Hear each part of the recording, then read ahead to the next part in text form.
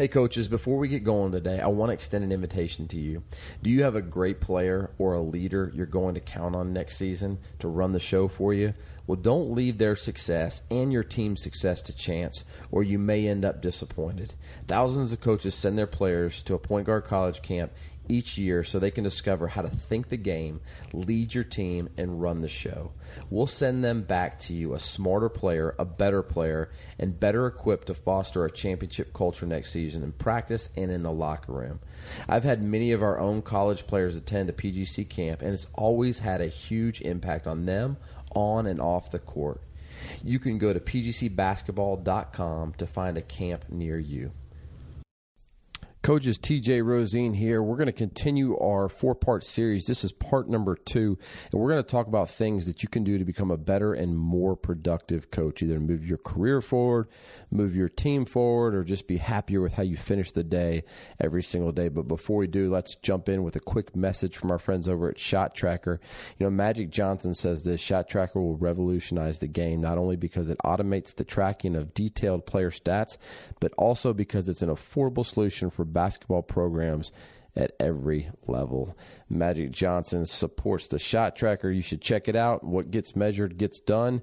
So, coaches, when you get a chance, go check it out, shottracker.com. Also, remember, go to teamsnap.com/PGC for 4 free months with our friends over at TeamSnap. Make sure you help us out and go check it out, teamsnap.com/PGC.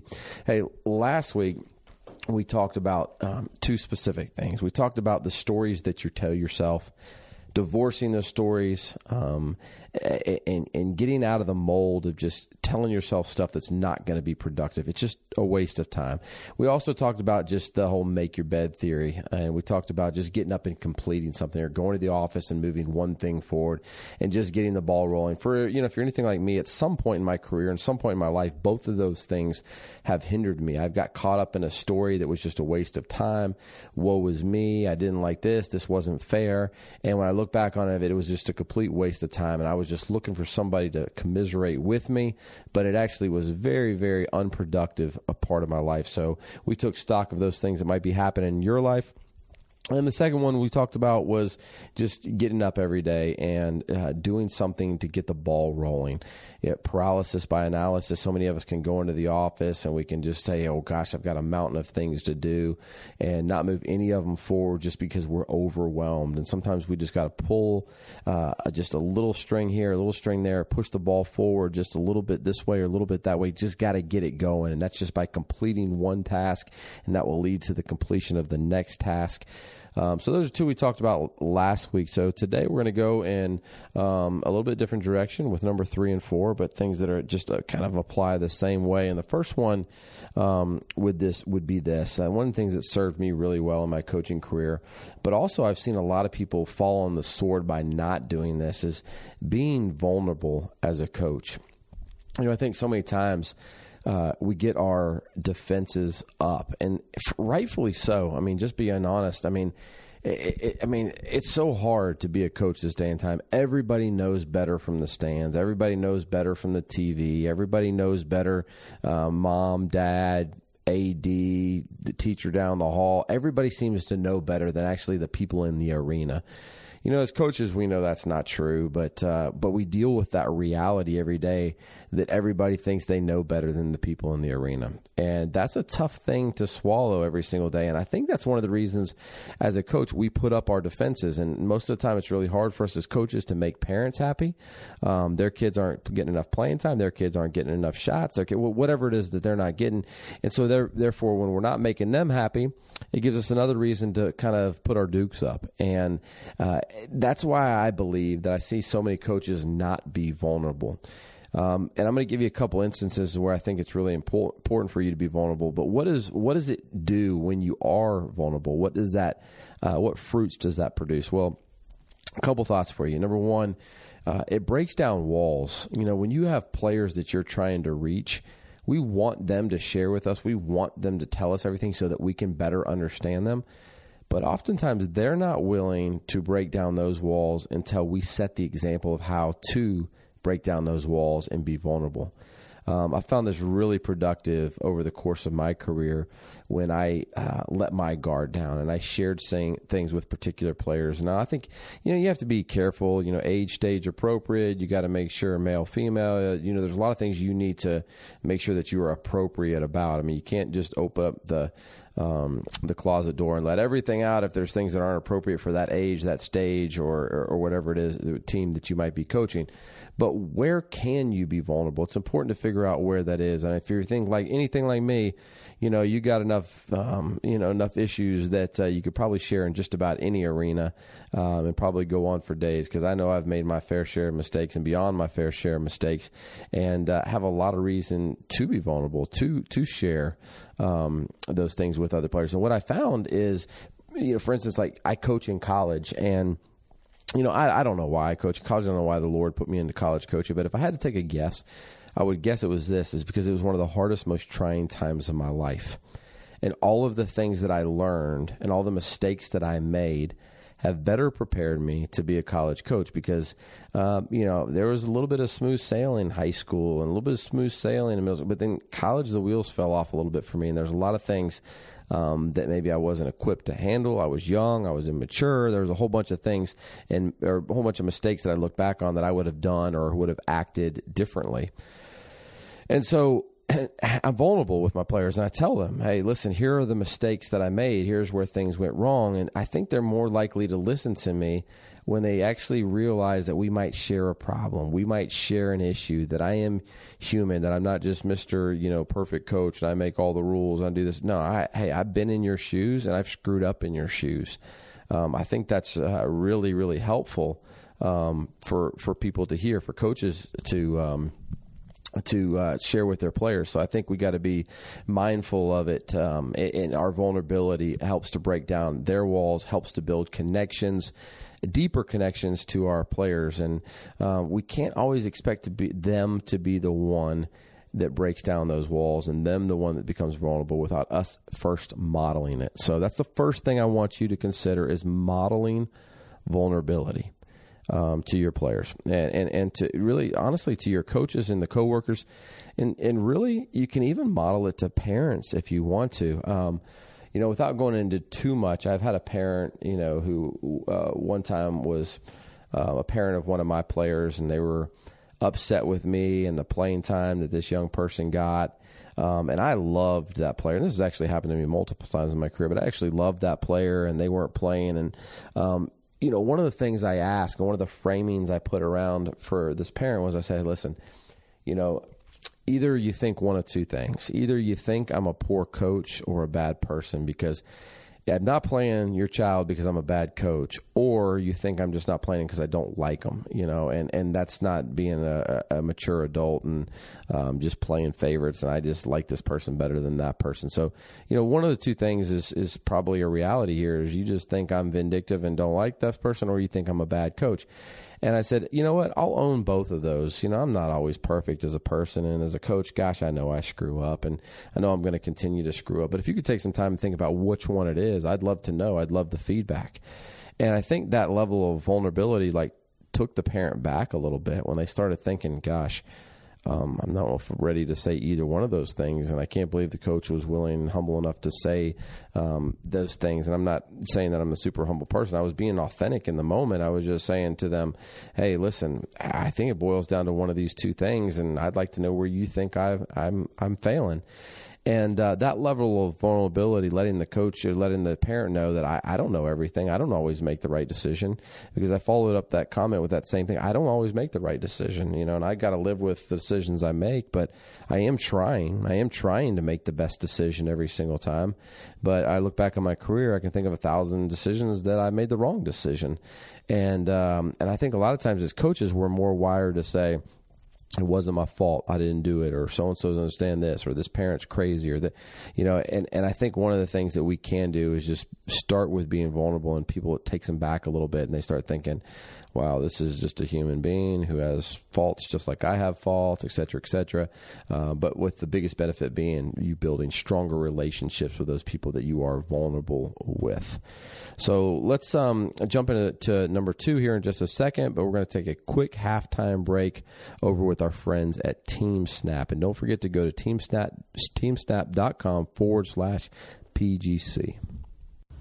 Coaches, we all want our players communicating better on the floor.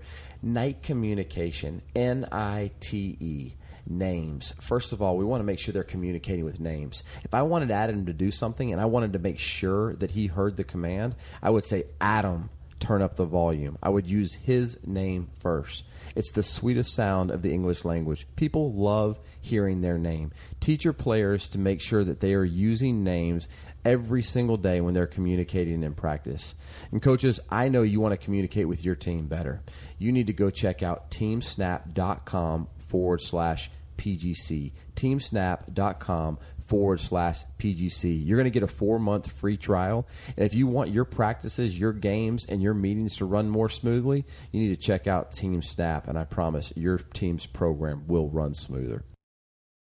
Okay, coaches, so let's jump into the second one, kind of playing off being vulnerable a little bit, is, that theory, and I've touched on it before in one of the sessions, but I wanted to go a little bit deeper, but swallowing the frog, like doing that hard thing, particularly having like hard conversations or addressing some issue or talking to a particular parent or asking the question that you're afraid to ask of the AD or the principal, or it could be addressing the elephant in the room with a player in a bad attitude. This player's wanting to transfer a move. That's some of the rumors I'm hearing. Well, here's the thing that I feel pretty passionate about. Is I can't really think of too many times in my life where I regretted just swallowing the frog and doing the hard thing.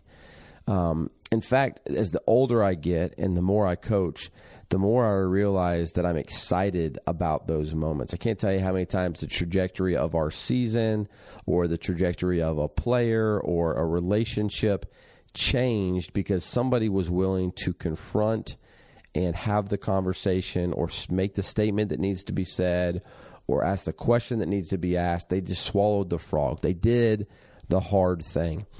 And I am also surprised by how many times I think in this profession we try and sweep things under the rug. We'd rather not deal with it. And I acknowledge there's a lot of politics and, so-and-so thinks this and they don't understand your profession. And I get all that. And I'm highly aware of that. And I see it happen every single day in the workforce and in our profession. But my challenge to you is to start hitting those things head on. And I can give you a couple examples, and I've given them before on different episodes, but I talked about a young player who they never smiled, they never complimented their teammates, they weren't always playing hard, they were always in the gray area. And I think early in my career, I just let them live in the gray area. I didn't have any reason to be really mad at them, but at the same time, I wasn't really pleased with them. And that's one of the biggest adjustments that I've ever made in my career is the gray area is not allowed. It's going to be either above the line or below the line. And so that conversation is as transparent as this, being vulnerable, but also swallowing the frog. Hey, listen, hey, Joe, Sarah, whatever it is, I just got to be honest with you. You're not a very fun player to coach. You always act like you're upset. You don't communicate with your teammates. I haven't seen you give a high five in 11 days, and so on and so on. And most of the time I see that just kind of like, yeah, I'm frustrated with them, but they do this. I'm frustrated with them. But look, something needs to change. They're not smiling. They're not happy. They're not complimenting their teammates. They're not something's not going well. And so who knows what direction that's going to go? It could go a million different directions. You could go and they could say, hey, well, screw you, coach. I'll be who I want to be. Well, there you go. You got your answer. Is that the kind of player you want on your team anyway?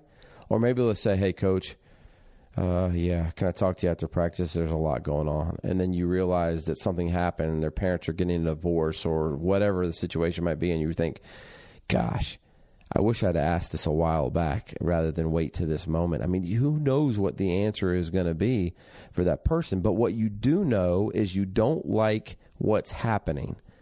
And why would you let that go even 30 more seconds or 30 more minutes, much less 30 more days, if you know it's not a productive action? It's not good for that player. It's not good for you and your mental health, and it's not good for your team. Swallow the frog. Have the conversation. What about your athletic director or your principal or somebody like that? You go in and you're like, I don't think they're happy with me. Maybe parents are complaining. I don't know if they're going to let me keep my job. what's the worst thing that could happen? You set up a meeting, you walk into the AD's office, and you say, hey, listen, this could be a false perception, but I do have this perception that you're not happy with the job that I'm doing, and maybe some parents are unhappy with me. Maybe it's the way that I've just rubbed you lately. I'd love to know how you're feeling about me, what I could do better, and if anything you think I'm doing well. And the AD could respond in a multitude of ways, but let's just take the best case scenario. Oh, are you kidding me? I love the job you're doing. Of course not. I'm sorry if I gave you that vibe. Oh, okay. Well, now you don't got to worry about it anymore. Let's go to the flip side of that. Yeah, I think you're a horrible coach, and I'm definitely letting you go at the end of the season. Well, great. At least you have time to plan rather than find out on the last day of school. You still got 3 months of school, and if you want to keep coaching, you can find another coaching job. You can go look. Aren't you better off knowing in that situation? And so the point being, if you swallow the frog and you do the hard thing, you address the elephant in the room, you have the hard conversation, you make the tough statement, it's going to move you forward. And what's the alternative to not touching any of that stuff? Is it's going to keep you treading water, maybe even have you moving backwards? I don't think that's the direction that you want to be moving in. I don't think you want to be stagnant. So if you're thinking about swallowing the frog, what are some things that you need to go ahead and swallow the frog? Like, what's that one thing that's just bothering you? That player you go to practice every day and you're like, oh, gosh. Or that parent that sits up in the stands and does this, or the person you're working with, or the assistant coach that you're not getting along with. Look, just try it. Just try it once or twice. It's not always pretty, but oftentimes I find even when it's not pretty, the other side of it is where I needed to be. I needed to move past this. So where can you swallow the frog? What conversations can you have?